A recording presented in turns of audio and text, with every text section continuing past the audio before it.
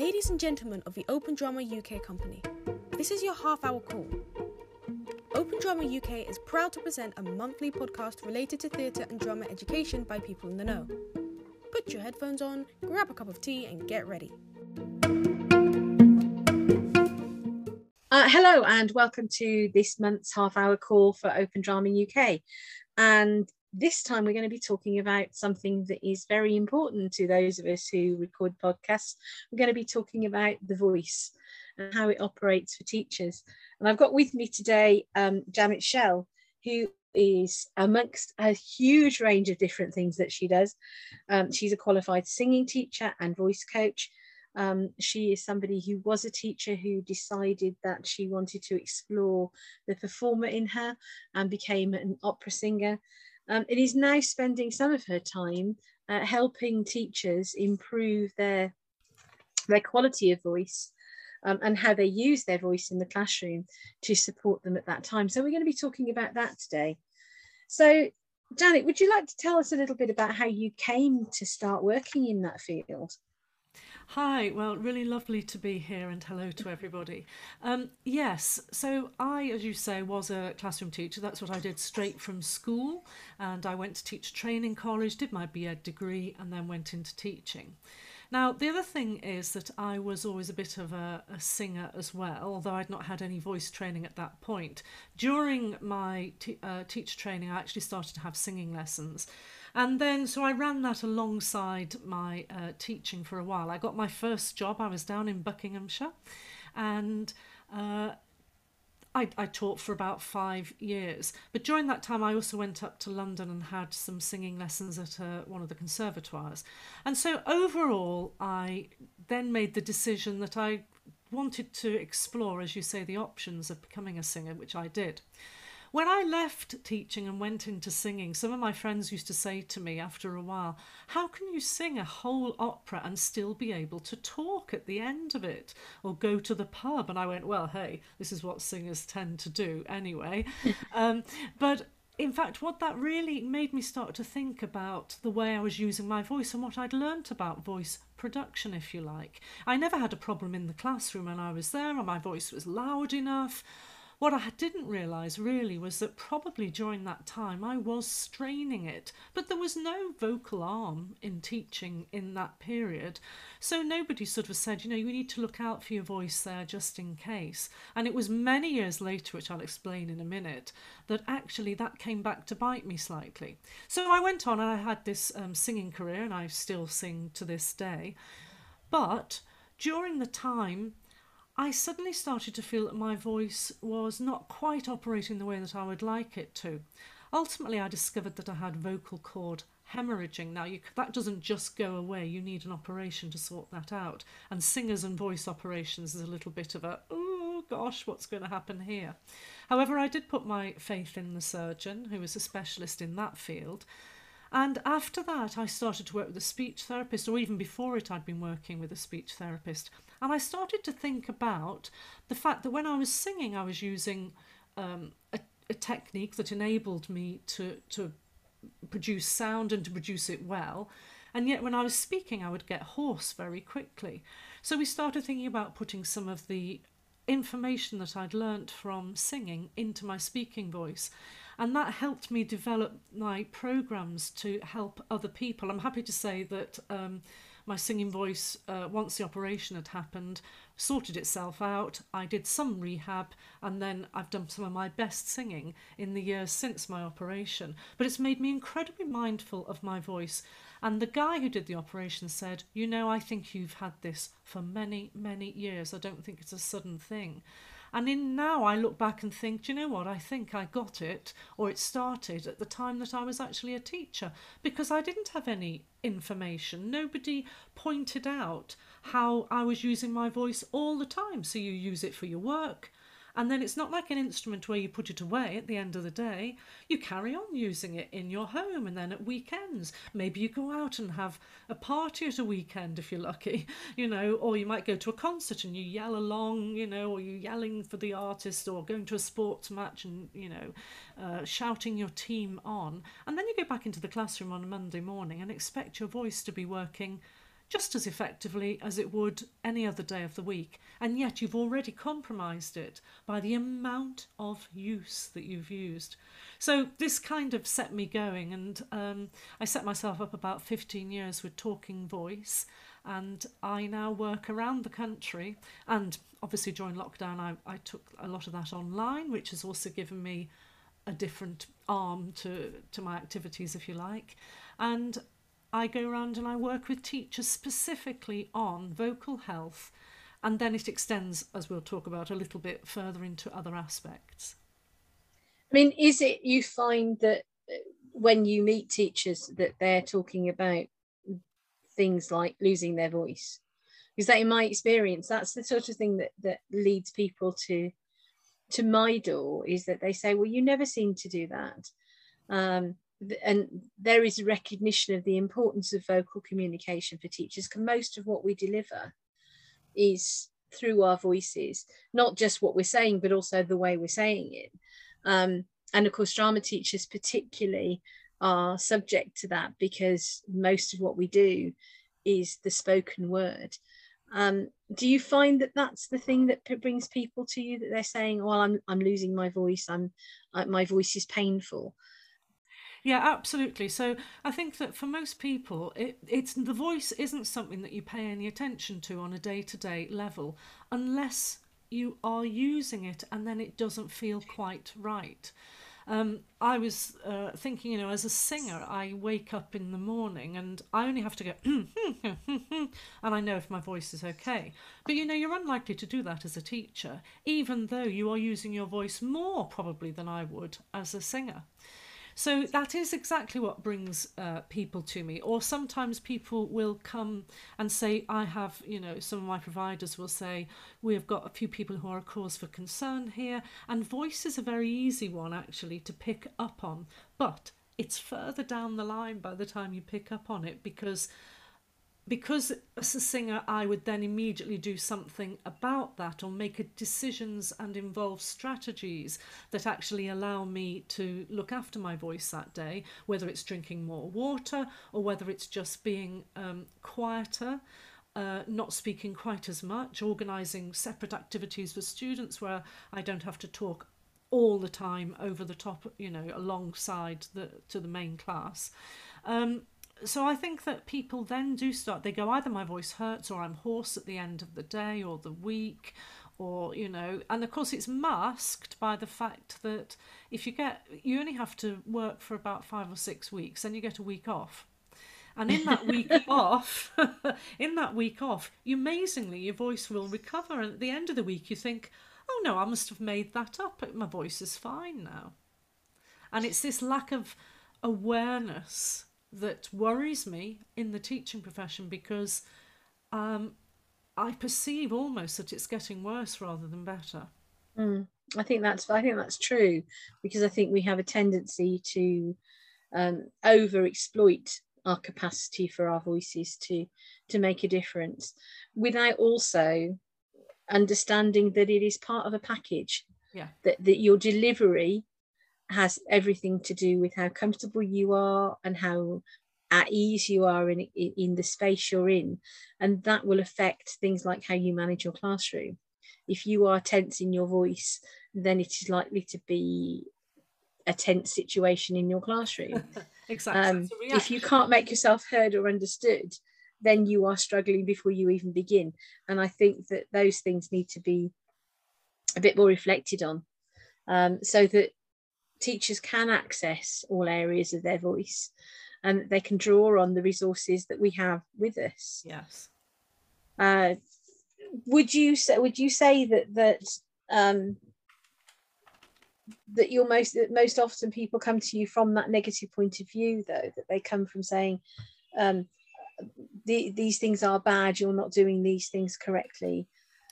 Well, I think there's a kind of inevitability about that, because people will come along because it's the first time they've noticed something, and then it creates an awareness, and then actually that first bit of awareness might make them think, actually that happened last week as well, and after this particular lesson, and actually I wasn't feeling very happy that day, and I've noticed my voice, actually, look back, it was really I struggled with it that day. So I think there's a kind of reflective awareness that can happen once you've become aware of the initial thing. Thankfully, some people do come to me who are a little bit more aware and who will say, we would like to provide something really positive for our trainees, and we think that, you know, having talked to somebody or looked a bit online, that working with the voice and some of the things that you're suggesting and the courses that you do, the sessions you do, they seem to have a lot of positive commentary. And so we'd love to have something positive for our teachers, and of course it's going to be hugely beneficial for them, totally. But I think more often than not, you're right, there is, people are coming from a slightly less positive viewpoint, almost because they think, well, actually, we don't know what to do about that. The other thing about voice, as you will be aware, is that because we all have one, everybody thinks they have a take on it. And so it's like the instrument that everybody plays. Yeah. So everybody goes, well, I know what to do. I've looked up, you just have to drink more water. I'm going, well, there is slightly more to it than that. That was a good start. But you know what? As you say, Alison, that when people come along and they realise that they're emotionally in a state where maybe they're feeling cross about something or uncertain, that mirrors itself in the voice. And because if you're not aware of that, as an actor, you learn to be aware of that, don't you? Actors have to learn about how to do it the other way round. They have to actually show in their voices the emotion that they're feeling, especially if they're doing a radio broadcast. However, their body will mirror it as well. And one of the things I work on really is that you cannot divorce what your body is doing from how your voice is manifesting itself. But listen, there are messages that people pick up from our vocal quality, and you will hear tension in somebody's voice, even if they've got a smile on their face, if their teeth is slightly gripped and their jaw is slightly locked, and actually you'll hear that. And at some subliminal level you go, oh, that smile isn't the truth of what that person is feeling. Should I be worried? Do you think it's important for people to understand kind of the mechanics of how the voice works? I mean, how much of that would you say it would be important for somebody who's trying to think about improving their voice to know? Yeah, that's an interesting one. I do a bit on the mechanics of voice just because I think it's quite interesting. It's one of those things that you can't see. So if you're working in sport and you're doing tennis, you can see how the muscles are working to an extent, and that will help improve your strokes. But in the vocal department, if you can't, it's a bit of a mystery. So I do actually show videos in my session which, you know, have a reaction of how the voice works and what it looks like and what's going on down there, and actually how many vocal cords you have. Because people, if I ask the question, how many vocal cords do you have, to anybody in the street, they have to think about that. They don't necessarily know the answer.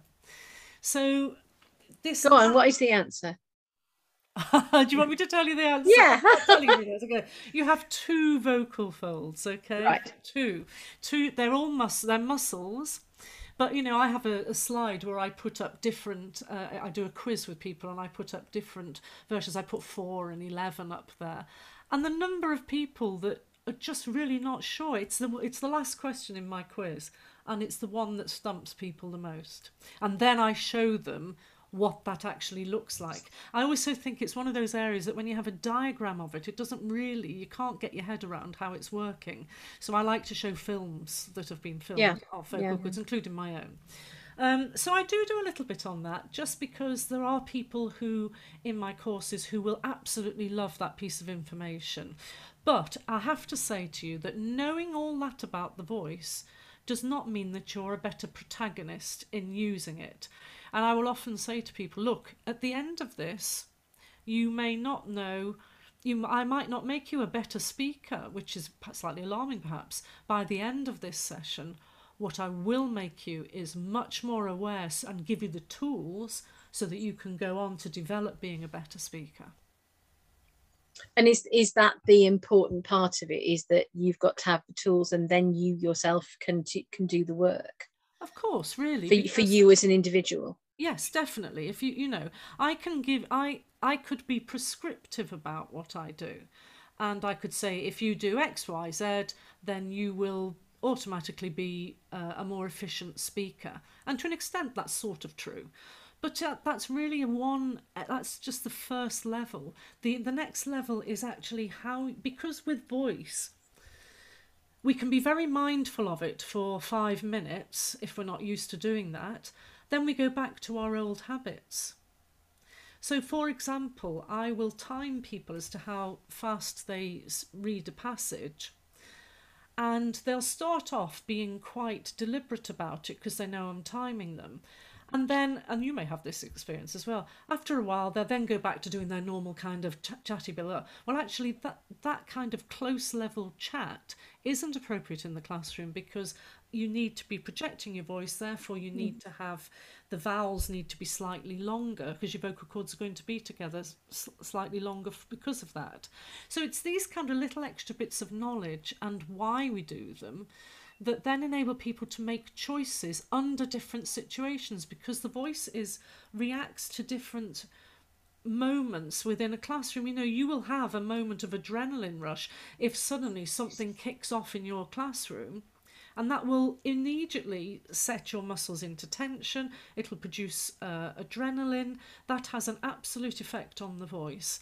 And if you don't know then how to come back from that so that you can deal with the situation, you are immediately in a compromised situation vocally. So I can't give you a prescription, if you like, but I can give you loads of situations and loads of ideas and lots of tools, and tell you how to learn to pick out the right one for the right situation, if that makes sense. Yeah, that makes perfect sense, because the other thing that you seem to be hinting at there, when you talked about the rush of adrenaline when something isn't quite going well, Yeah. that there is a strong connection between your confidence with your ability to communicate using your voice and things like behavior management, and then that leads on to your comfort in the room and therefore connected to teacher well-being. I think we've all been in the room, we either ourselves or with other people, when we've seen teachers who are expressing themselves poorly, perhaps not necessarily with what they're saying, but the way that they're saying it. The teacher that is always at full volume and is just trying to drown the students out. The teacher who is just hesitant about it. The teacher who can't get to the end of a phrase because they don't have enough breath to support it. And it's not that they're bad teachers, and it's not that they don't know their subject. It's just they don't have the actual technical ability to do it. And those of us who have studied drama and who will have been encouraged to look after our instruments, to use a Stanislavskian phrase, will feel more comfortable about that than perhaps some of our colleagues in other faculties, in other departments. And there are things to be learned from that. Do you find that that's one of the things that people come to you when they're talking about the voices, that there is this connection to behaviour management and how they appear in the classroom? Yes, I know. I didn't set out to be a behaviour management expert, you see. This is the thing, and I still wouldn't call myself that. I don't think anybody does. No, well, there are some people who make a life out of doing that. But actually, there's a sort of inevitability about it, isn't it? If you think about the situation, you're in a room with sometimes 30 people who don't want to be there, and it is your persuasion to keep them in that space, your ability to communicate, to draw them in, to help them really start to engage with the subject and engage with you, because they're not going to engage with the subject unless you are delivering something in a way that allows that to happen. And inevitably, behaviour management is, well, yes, your voice, your confidence, it all pays back on each other. So how you stand, the messages that you're giving out, as I say, with your voice. And if your voice is slightly on edge or it's hesitant, immediately the collective people in front of you, the class as a collective, if you like, will, they'll individually be making assessments about you, but actually collectively that's how you will feel their response. So they'll start to fidget if they're a bit bored, and if you don't pick up on that, you see, it's all about awareness. The next minute you have lost them, and then the fidgeting gets worse, blah blah blah. There's a thing called the Lombard effect in the classroom, which it was by a guy called Etienne Lombard, who's a Frenchman actually, who noticed that we actually raise our voices in response to the noise around us, to put it simply. So a good example of that is if somebody's got their pods in, and then you ask them a question and they only hear you in the distance, so they talk very loudly to talk above the noise that they've got in their ears. That's the Lombard impression, there straight away. But that happens in the classroom too, and people are not really aware of it happening until it's got to quite a loud level sometimes. And there's that classic thing, isn't there? You're always going, right, thank you very much, take the level down, and then you start all over again. So look, behaviour management is I'm just going to say it's a byproduct, but perhaps I don't mean that. I think that we set out the behaviour management simply by the way that we are in the classroom, by the way that we communicate, which inevitably involves both the voice and the body language that is attendant to that. And voice and body are very closely connected. You can't divorce those two from each other. True. I mean, I think the reference to the Lombard effect is interesting, because I think it's something that as drama teachers we are very much invested in, and it's one of the things that confuses people about when they come into a room full of people who are doing any kind of performing arts, is that it's a noisy place, but there is a difference between the quality of noise when there is creativity going on and the quality of noise when there is chaos going on. And that's part of it, isn't it? It is. Well, I was a music teacher, you see, so I had exactly the same thing. So my room was often quite noisy. It didn't mean, I always say that, noise in a classroom does not mean that there isn't learning going on. You can have a silent classroom and there still isn't much learning going on. So that's not the indicative thing, that's not the thing that will tell you whether learning is going on. And yet it's one of the things that in teacher training, it's often, you're encouraged to have a quieter classroom. Of course, it's easier to talk in a quieter classroom and to give instruction or do whatever else you're doing. But noise does not necessarily mean there isn't learning going on. But that goes back to what we're saying about how you use your voice. Yes. If you are using your voice appropriately, then you don't need to be afraid of having noise in your classroom if it's the right kind of noise. That's true. Because you can still control it, you can still make yourself heard. Whereas if you are afraid that you're not going to be heard because you have concerns about your voice, then you are going to want an absolutely silent classroom, and all the enforcement of that and all the effort that requires is all part of the struggle that you might face. And I am aware that there are teachers out there for whom that is the ideal, that they want to have a silent classroom. I would hate it, absolutely hate it, because I suppose it's the drama teacher in me, that I want to hear those conversations. I want to be able to look at young people engaging with each other. But I think they too need to be aware I'm going to use Lombard effect a lot now. No, you're getting out of control. That's the Lombard effect. And the noise rises because they're very excited. But you can't control that with just getting louder. There have to be other things you can do. I had a session with a teacher trainer who was talking about behaviour management.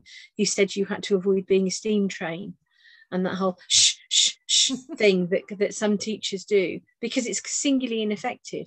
Yes. You make your signals clear, but you can only make those signals clear if you have the confidence and the power behind your voice to make it happen. Yes, and one of the things I will talk about is it's the idea of acting as if.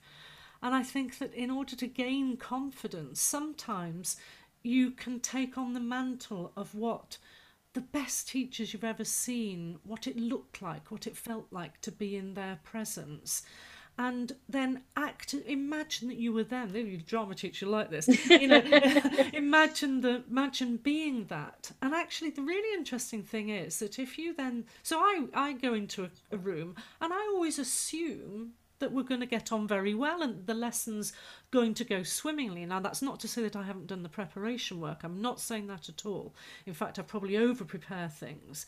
But I then I then assume that I'm going to be able to teach what I want to teach and that everything is going to go well and that people, and I'm going to say something that often comes up, that people will like me.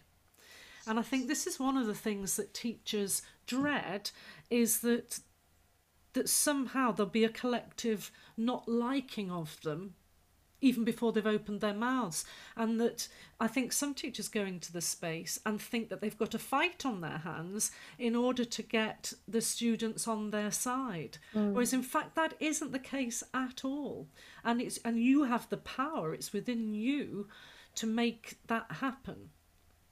So I think that sometimes if you're feeling a little shy or a little uncertain, if you can be really brave and just imagine what it's like to be the teacher that you want to be and walk into the space or be in the space and have the students arrive in and then continue in that process, it's actually amazing how that will change the quality of your voice for a start.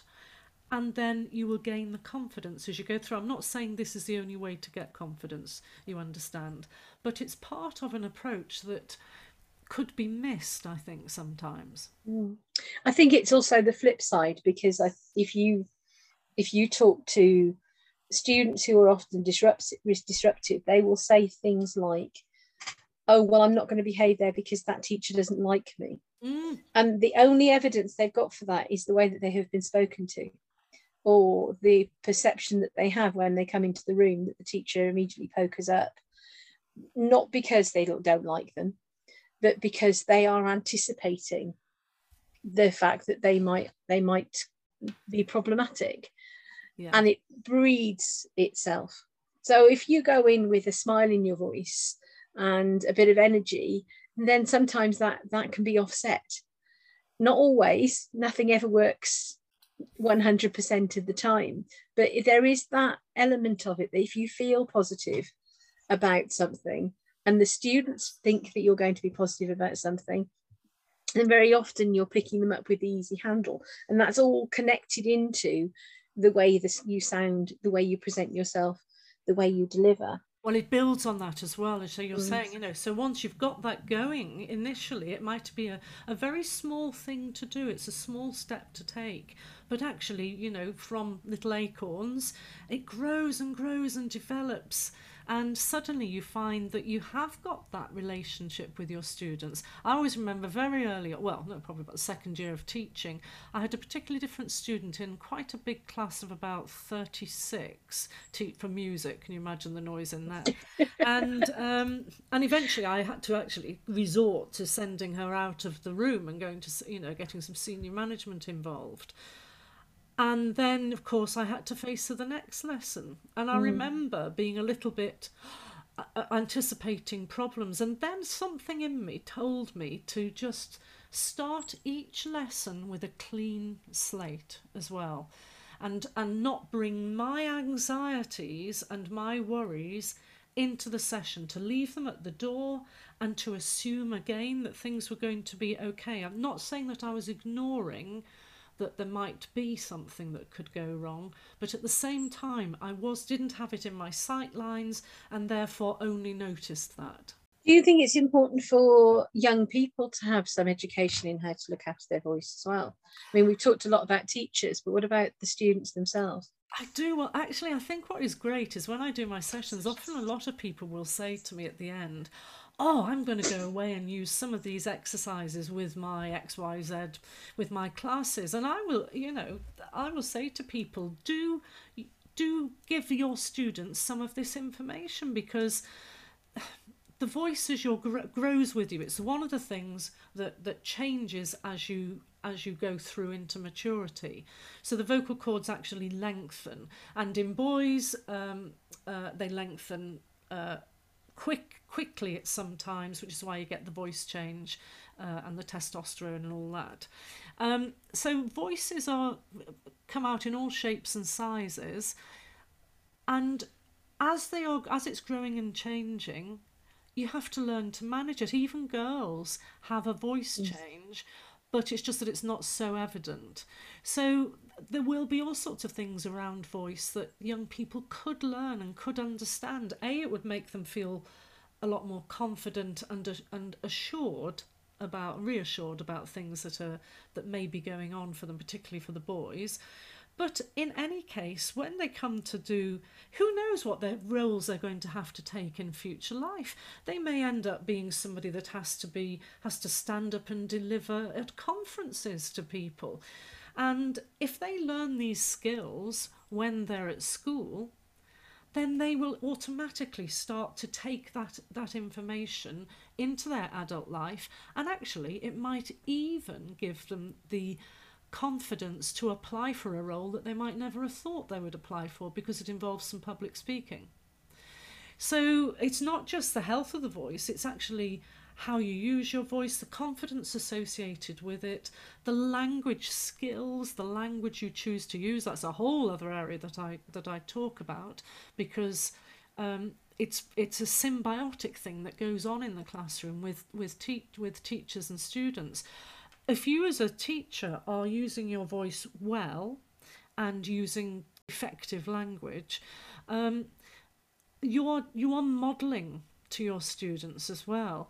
And so they will therefore, if they're engaged with you, they will then perhaps start to copy you to an extent. That's what voice is about. It's about you do tend to copy other people and their language style. And so it's a sort of, again, it's another building block that can happen. But definitely, students are always losing their voice like teachers are. Wouldn't it be great if we could just give them some of these skills as well? Top 3 tips. What 3 things would you say to somebody if they're thinking about looking after their voice or improving their vocal technique? What would be your recommendations? Okay, well, first of all, we have mentioned it slightly, but I would look at your hydration levels, because the vocal area does need to be kept moist, and when you drink water it doesn't go anywhere near your vocal cords, so your vocal cords are the last thing that gets any water. So first of all, making sure that you're not constantly dry throat, which then means clearing your throat or coughing a lot, because you are bringing your vocal cords together. There are no nerve endings on your vocal cords, thank goodness, because otherwise we'd be tickling ourselves every time we spoke.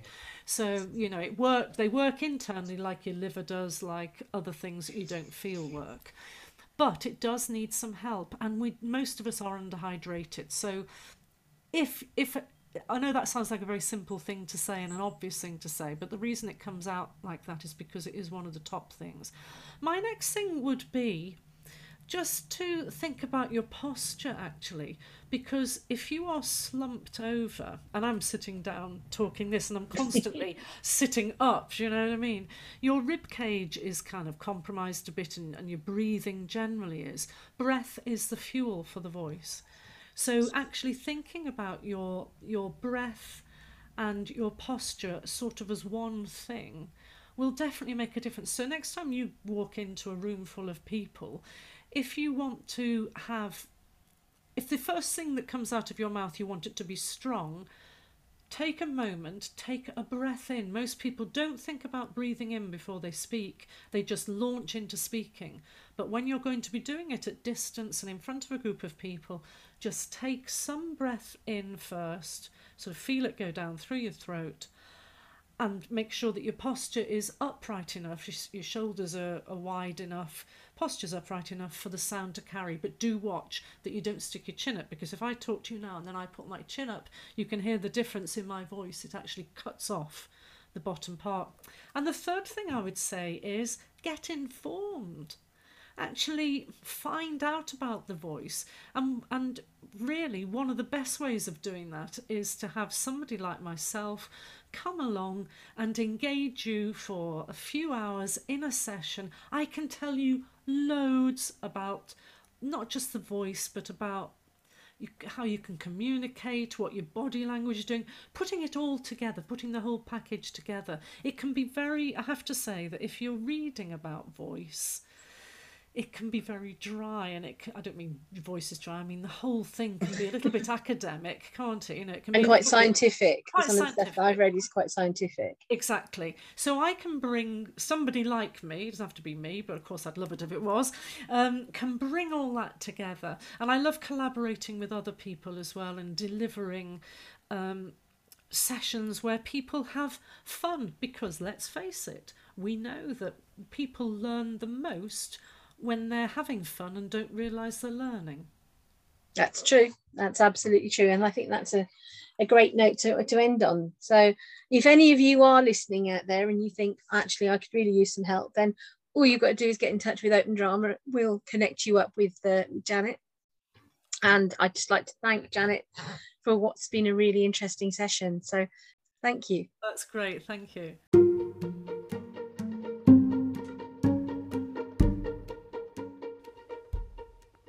Thank you for listening. Make sure you subscribe so you don't forget to join us next month for more content, conversations and CPD. In the meantime, have a look at our website. Follow, like and tag us on all social media platforms. Until next month.